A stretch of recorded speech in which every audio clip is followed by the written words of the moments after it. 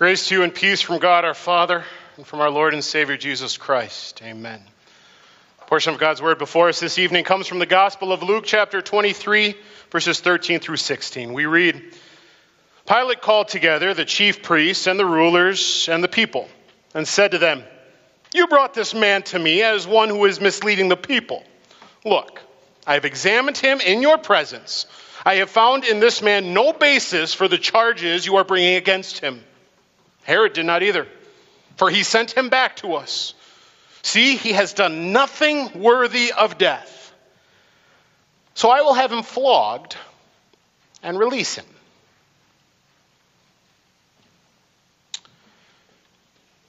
The Jews brought Jesus to Pilate. They had already taken him through the kangaroo court. Already, they want to crucify him. They want him dead. But they couldn't do it on their own. They had to get approval from the Roman governor. So they take him to Pilate, the Roman governor, and say, "Hey, here he is. He needs to be crucified." They bring all these charges against him, and Pilate now has to make a ruling. And he does his best to give the Jews a part. Not quite everything they asked for, not quite everything they wanted, but he was going to give them a part and hope that they were going to be satisfied. A part for the whole.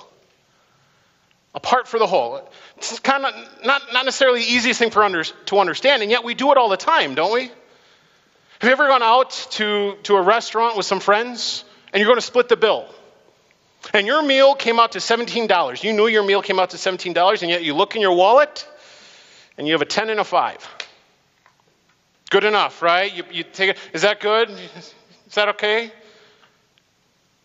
It doesn't even cover the tax, let alone the gratuity that you need to add on top of the 17. But if you're with friends and family, yeah, that's fine. That's fine.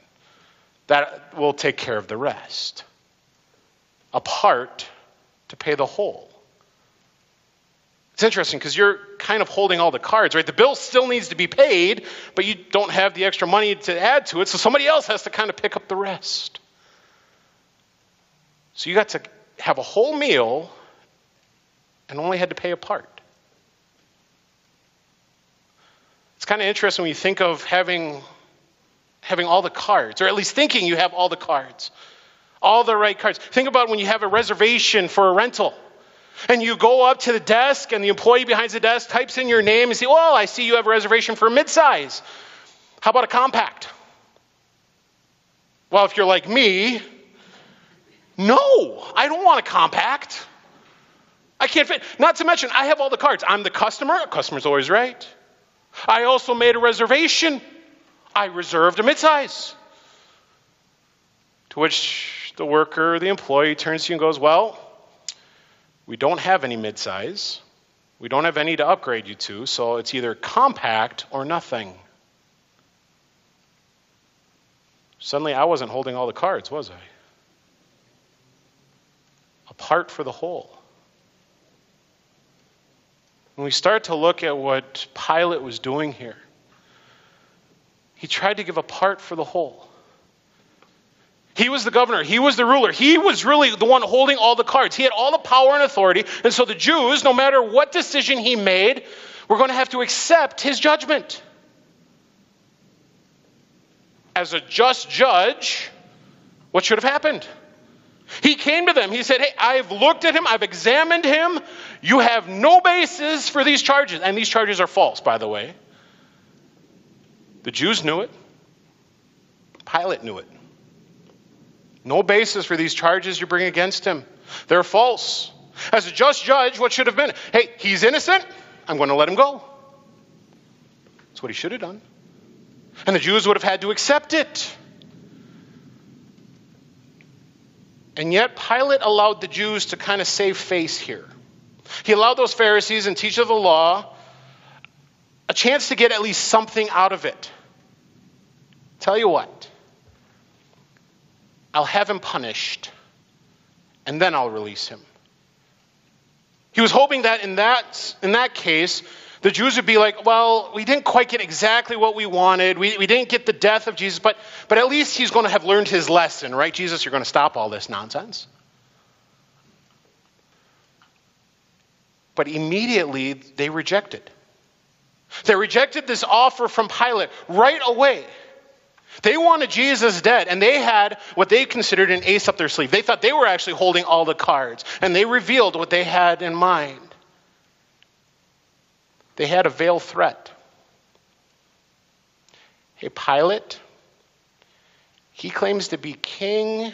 Hey, Pilate, we consider him a traitor and a traitorous person, and if you don't punish him the way we want you to punish him, we're going to go tell Caesar. It was veiled. There was nothing he could really do. He was being a just judge. Innocent, release him. Not good enough. Not good enough for these Pharisees. Not good enough for these sinners. Not good enough for this evil. They weren't satisfied. The only thing Pilate was truly afraid of was losing his political position. He was afraid of Caesar. And these Pharisees and these teachers of the law, they knew it. And so they weren't going to be satisfied with this half measure of punishment. The other reason is because evil isn't satisfied with a half measure. Isn't satisfied with just a part, is it? They wanted the whole thing. They wanted the complete destruction. And the evil that was in these Pharisees, the evil that was in these Jewish leaders was full. They wanted the murder of an innocent man. And anything less than that was not good enough. They couldn't settle for less. We have that at times in our life. Times when we have the evil, the temptations that Satan puts in our lives, and we look at that and go, well, maybe if I just give in just a part, that'll maybe ease the pressure that's on me, that's going to ease any of that stress of those temptations in my life. I'll just do a partial. I'll give in just a little bit to that temptation. And Satan will be satisfied, right? It'll be appeased. Maybe we even try to justify it in the same way that Pilate maybe was trying to justify this. He was looking at it, well, I know he's innocent, but I also don't want a rebellion or a riot on my hands because that could cause the harm of hundreds of people, not to mention that they've already threatened to go to Caesar. I kind of want to keep my political power, my position and authority here. Well, even though it's not 100% noble and right and good, I'll punish him and then release him because then it'll still be okay. It's a lesser of two evils. But that's not how it works. Even in our own lives, we think of that, right? Well, if I just fall into this temptation just a little bit, well, then maybe I'm not harming others or a great deal of others. And yet that idea is false. Because that kind of idea of the lesser of two evils really puts into our head that there isn't the other wonderful option, which is to be 100% right, 100% pure, 100% noble, and do what is right and wonderful, and according to the Lord's law and will.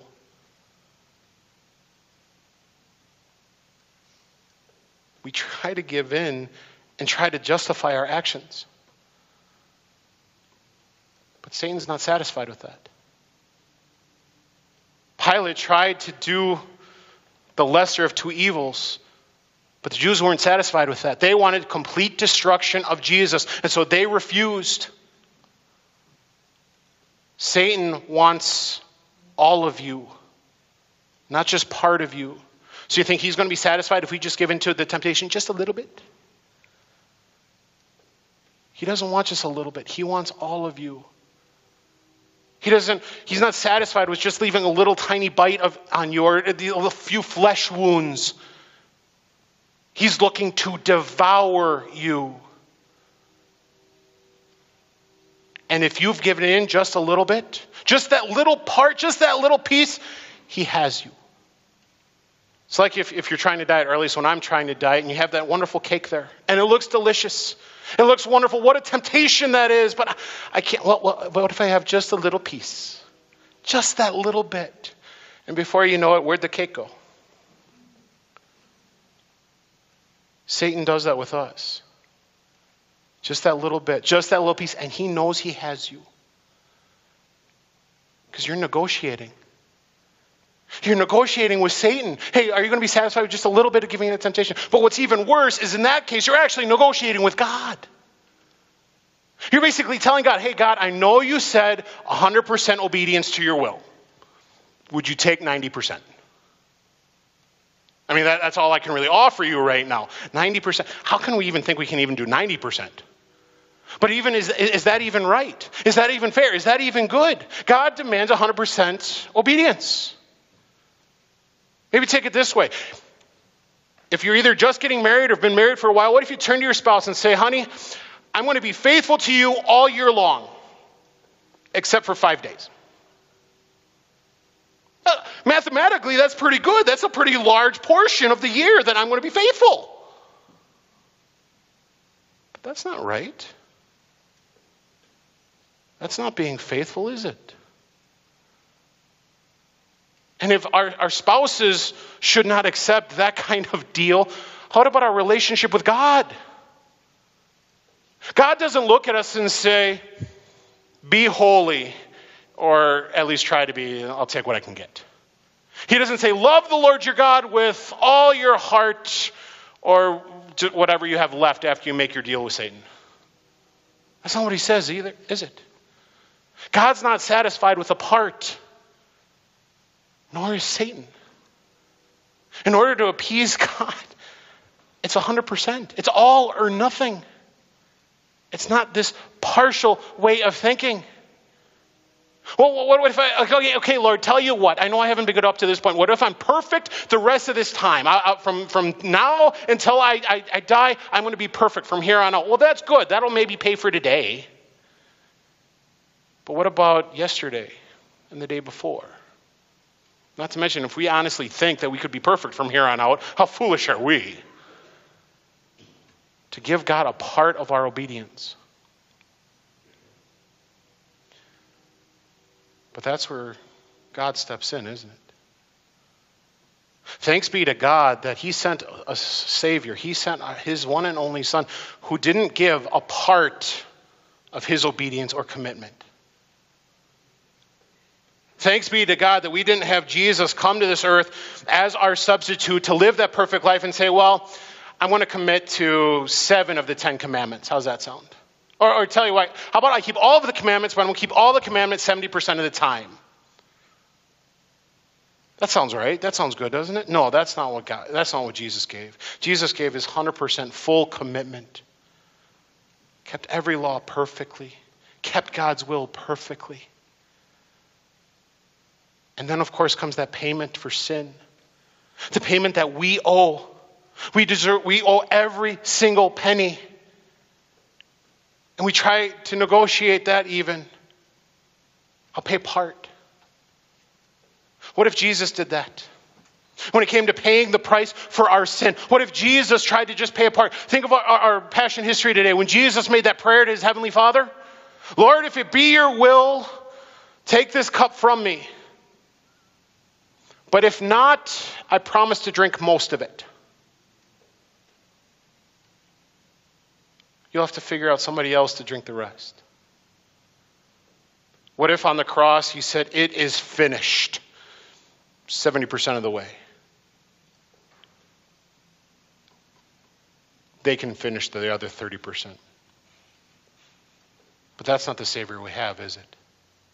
Oh, thanks be to God we don't, because we couldn't even fill that 30%, could we? By the way, those numbers are arbitrary. We have a Savior who made the full payment, the complete payment. He didn't offer a part of himself. He surrendered all of himself. He didn't humble himself only partly. He humbled himself completely. He didn't stand before Pilate and take part of the punishment we deserve. He stood before Pilate. He went to that cross and took all of the punishment that we deserved. He paid for every single one of our sins, even those sins of trying to negotiate with God. He paid for it completely. Surrendered himself completely. He paid for everything. And with that knowledge, with that certainty that our sins are fully paid for, that our sins are fully forgiven, doesn't that make us want to give him everything? Doesn't that want us to give ourselves to him completely, fully, wholly, not just in part? To give him my entire life, my entire words, my entire strength, my entire soul. Love the Lord your God with all your heart, with all your soul, with all your mind, with all your strength. Not just part of it. With all of it. The leaders, these Jewish leaders, they didn't grasp the idea of a full surrender. They wanted all of their evil purposes carried out. Pilate didn't truly understand this full surrender either. He always felt that everything is negotiable. But we understand this full surrender, don't we? Jesus completely committed to obeying God completely. Fully committed to carrying out that plan of salvation, of paying that price completely, wholly, not just in part. That our sins are forgiven completely, fully, wholly. And because he surrendered himself completely, it moves us to surrender ourselves completely. As we give ourselves to the Lord, to love him with all our heart, all our soul, all our mind. Because he paid the price that we couldn't. Love the Lord, now and always. Amen.